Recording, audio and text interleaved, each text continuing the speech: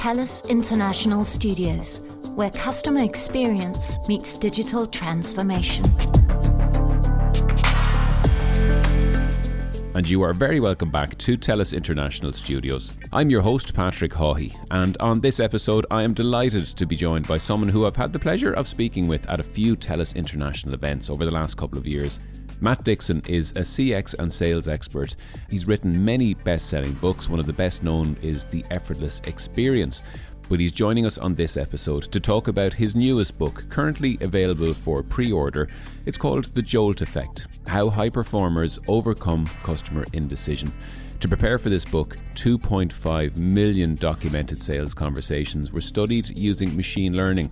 So get ready to hear some very interesting insights from this first of its kind study.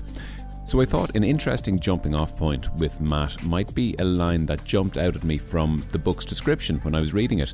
And that line reads, "In sales, the worst thing you can hear from a customer isn't no, it is, I need to think about it." And I started by asking Matt why this is.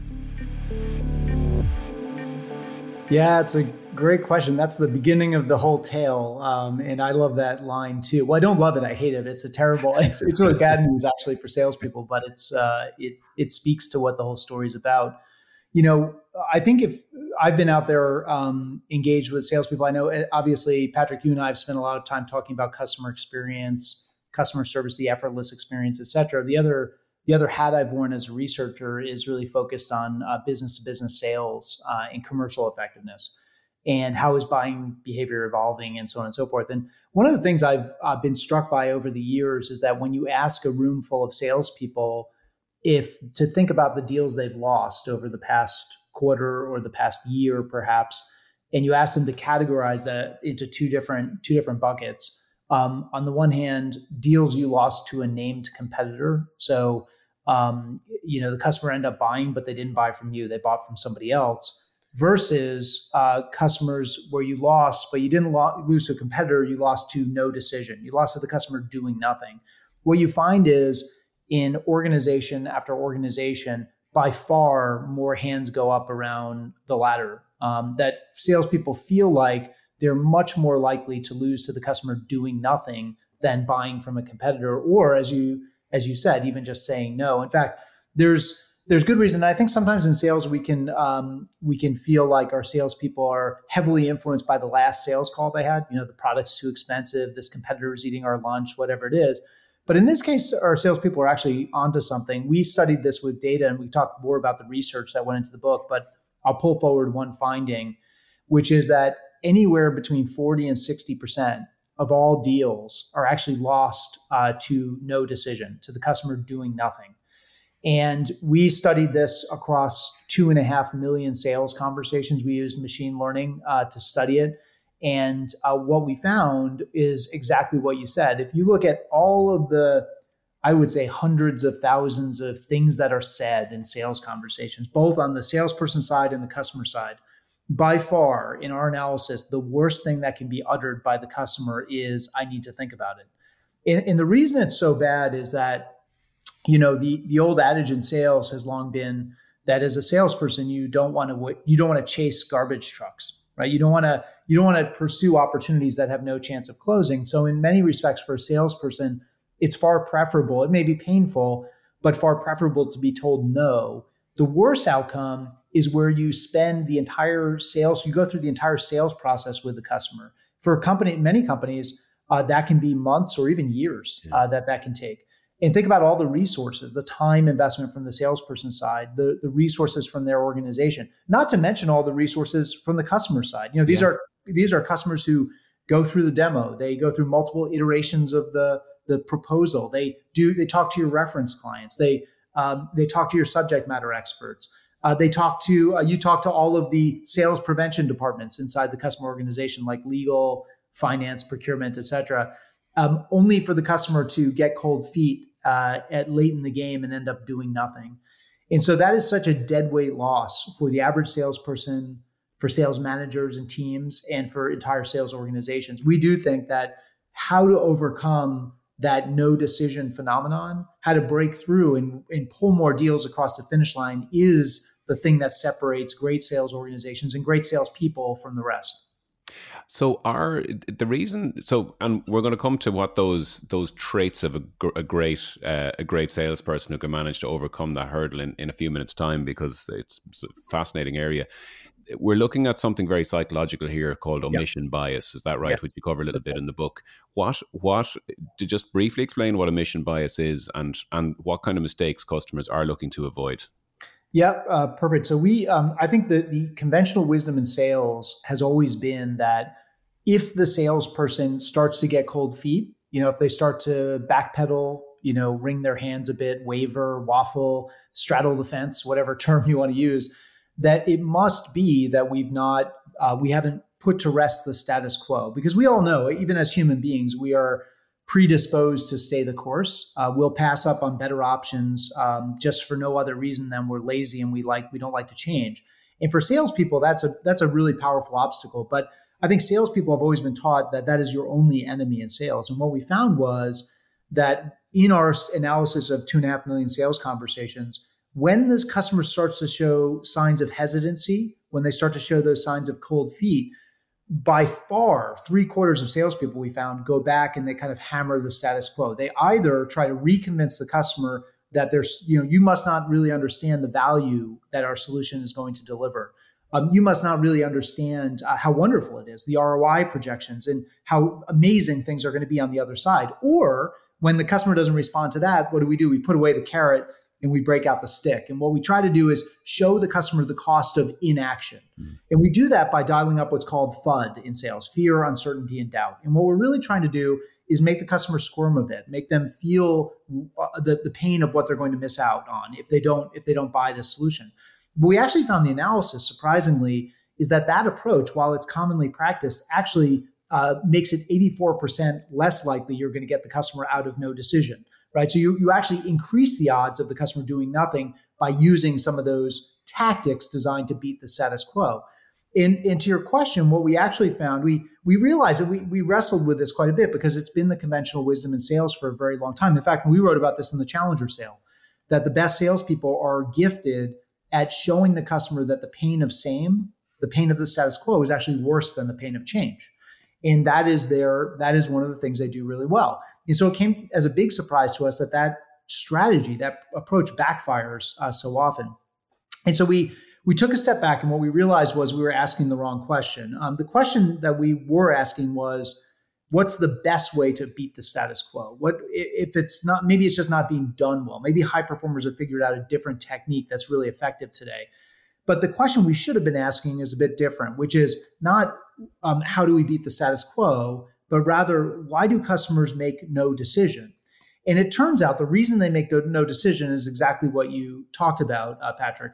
There are actually, if you look at the psychology research, and this is actually backed up in our own analysis, that there are really two reasons the customer will choose to do nothing. The first reason is that they're committed to their status quo. They just prefer the status quo.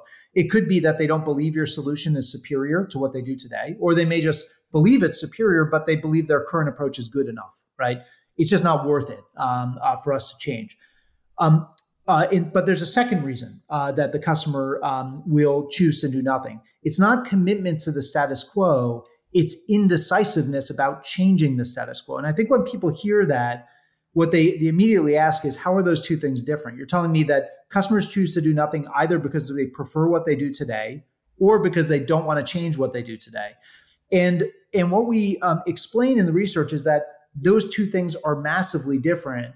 And it's something that high performers get and average performers don't. So if we go to the psychology research, what we find is that there are really two types of loss that people and our customers are worried about. On the one hand, there are what are called errors of omission, which are mistakes and losses that we incur because we choose to do nothing. One of the old stories is that, to illustrate, you're in a tennis tournament and your competitor, has a peanut allergy, and you sit down to enjoy a lunch before your match, and they order something that they're about to order something that there's something on the menu that has peanuts in it. The omission bias is when your competitor orders the dish that has peanuts in it and you don't say anything about it. And so they get sick and they have to drop out and you win.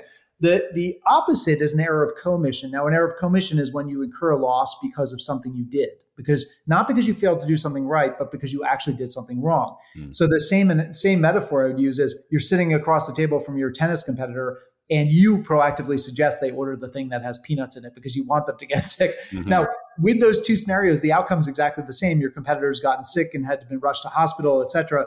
But by and large, everyone would say, I'm more comfortable with the first one because I didn't have anything to do with it. The second one is a thing I did. I did something wrong.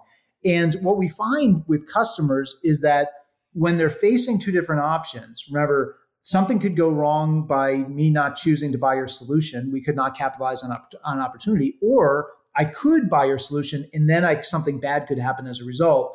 They will choose to do nothing far more often than they'll choose to do something and run the risk of getting something wrong. Now, the three types of things they're worried about getting wrong are: one, I picked the wrong option. We think about all the options we put in front of our customers. So often they start to wring their hands about, I'm not sure if I'm picking the right contract length or the right scope of the agreement, or I'm buying the premium version. Should I really just buy the basic version? The second thing is they start to worry that they haven't done enough research. And think about all the content out there about every vertical, every technology out there. And they start to fret the fact that it's the next white paper that they would consume that will have all the answers that they need to be a smart consumer.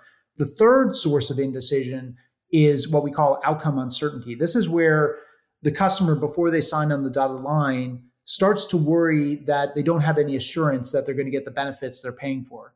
And despite your rosy ROI projections, despite the great demos and proof of concept trials you did, despite the wonderful reference calls and the great analyst reports they read about your company, the customer's worried that they might be the one company for whom this whole thing goes sideways. And if that happens, somebody's head's going to roll. And the person whose head's going to roll first is the person whose name is on the contract.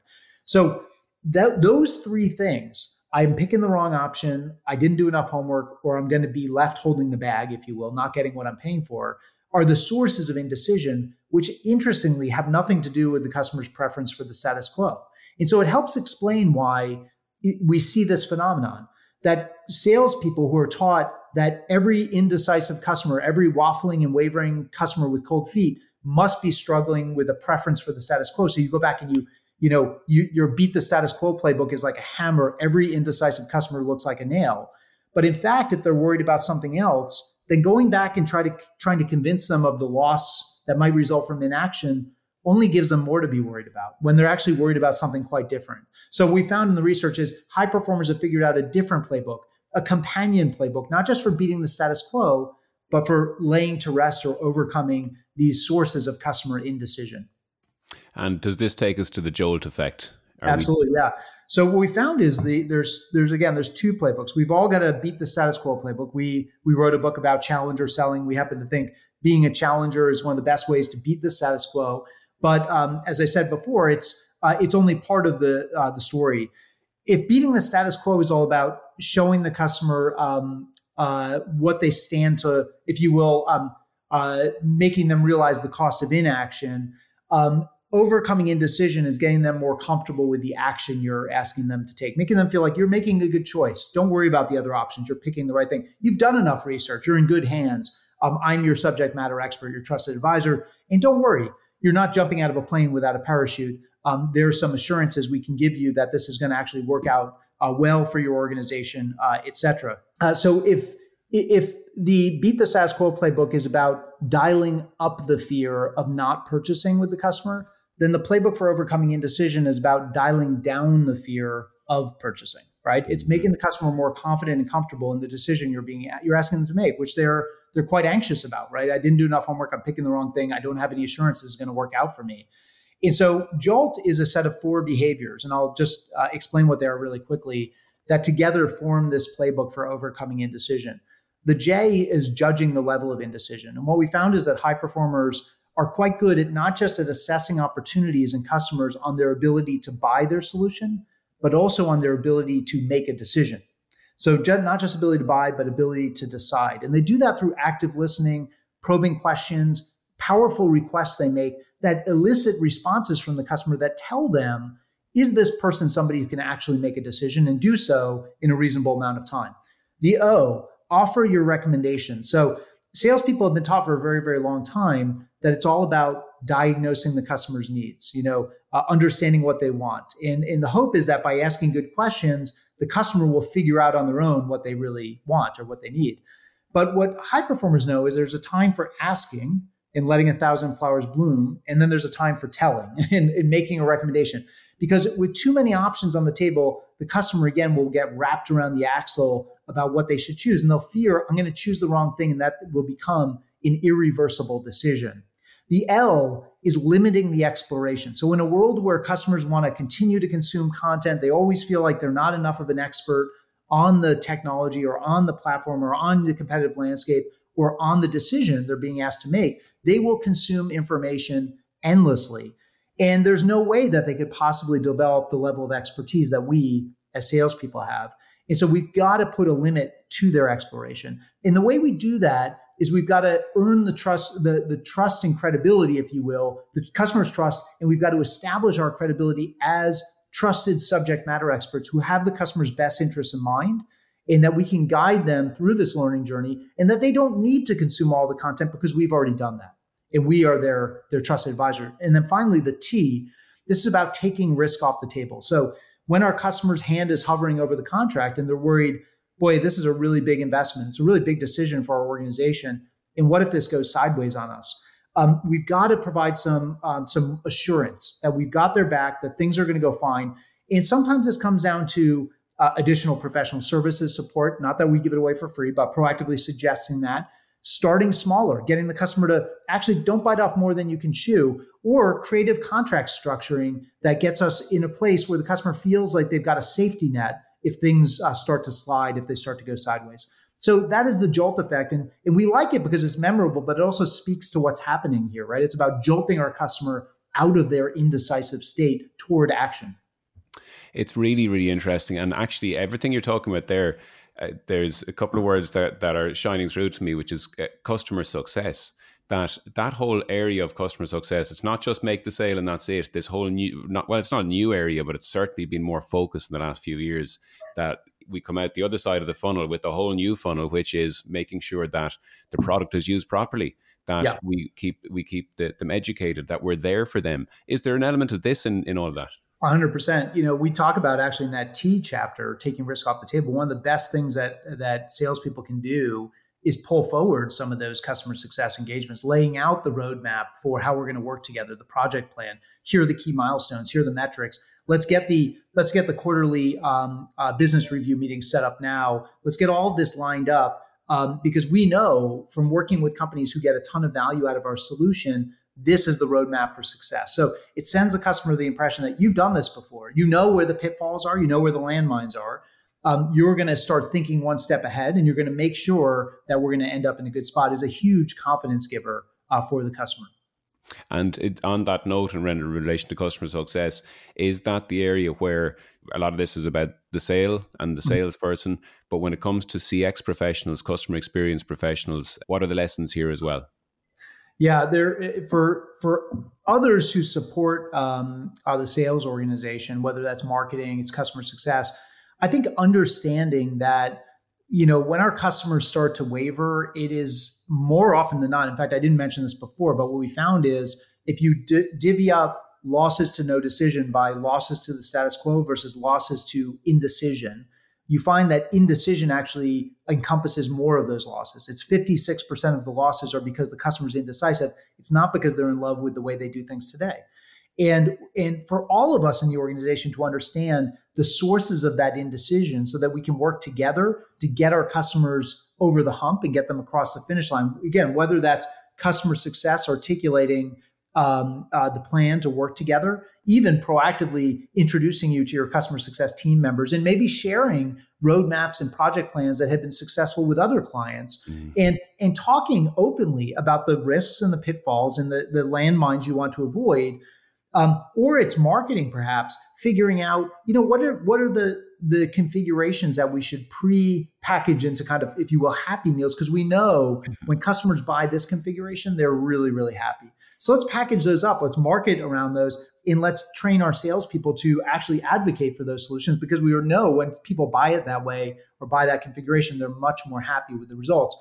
Or lastly, it might be finance, right? It might be thinking about some of those ways to do creative contract structuring, terms and conditions that provide that assurance to the customer, instead of making salespeople go and ask for permission every single time they want to grant an exception or flex a term or condition in a contract. It feels like everything we watched and learned from Glengarry Glen Ross, always be closing, is actually wrong. It's turned on its head, Matt. Although I will say, Alec Baldwin did have a point. You do want to get the customer to sign on the line which is dotted. That is Just a couple of final questions, Matt. Are these same techniques that we've just talked about, do they apply to securing contract renewals with existing customers? Yeah, it's a great question, Patrick. Actually, I was reminded of this recently. My co-author, Ted McKenna, who did a lot of the data analysis, reminded me that we actually did have a fair number of account managers in the sample. And so some of these behaviors about gauging indecision, offering recommendations, limiting exploration, taking risk off the table matter as much to existing customers as they do to new customers. Now, some of those things I think might matter in different degrees. So offering recommendations, think about when, the account manager is often in the position to have to not just renew the contract, but to introduce cross-sell and upsell opportunities, right? Or ideas, new integrations, expansion.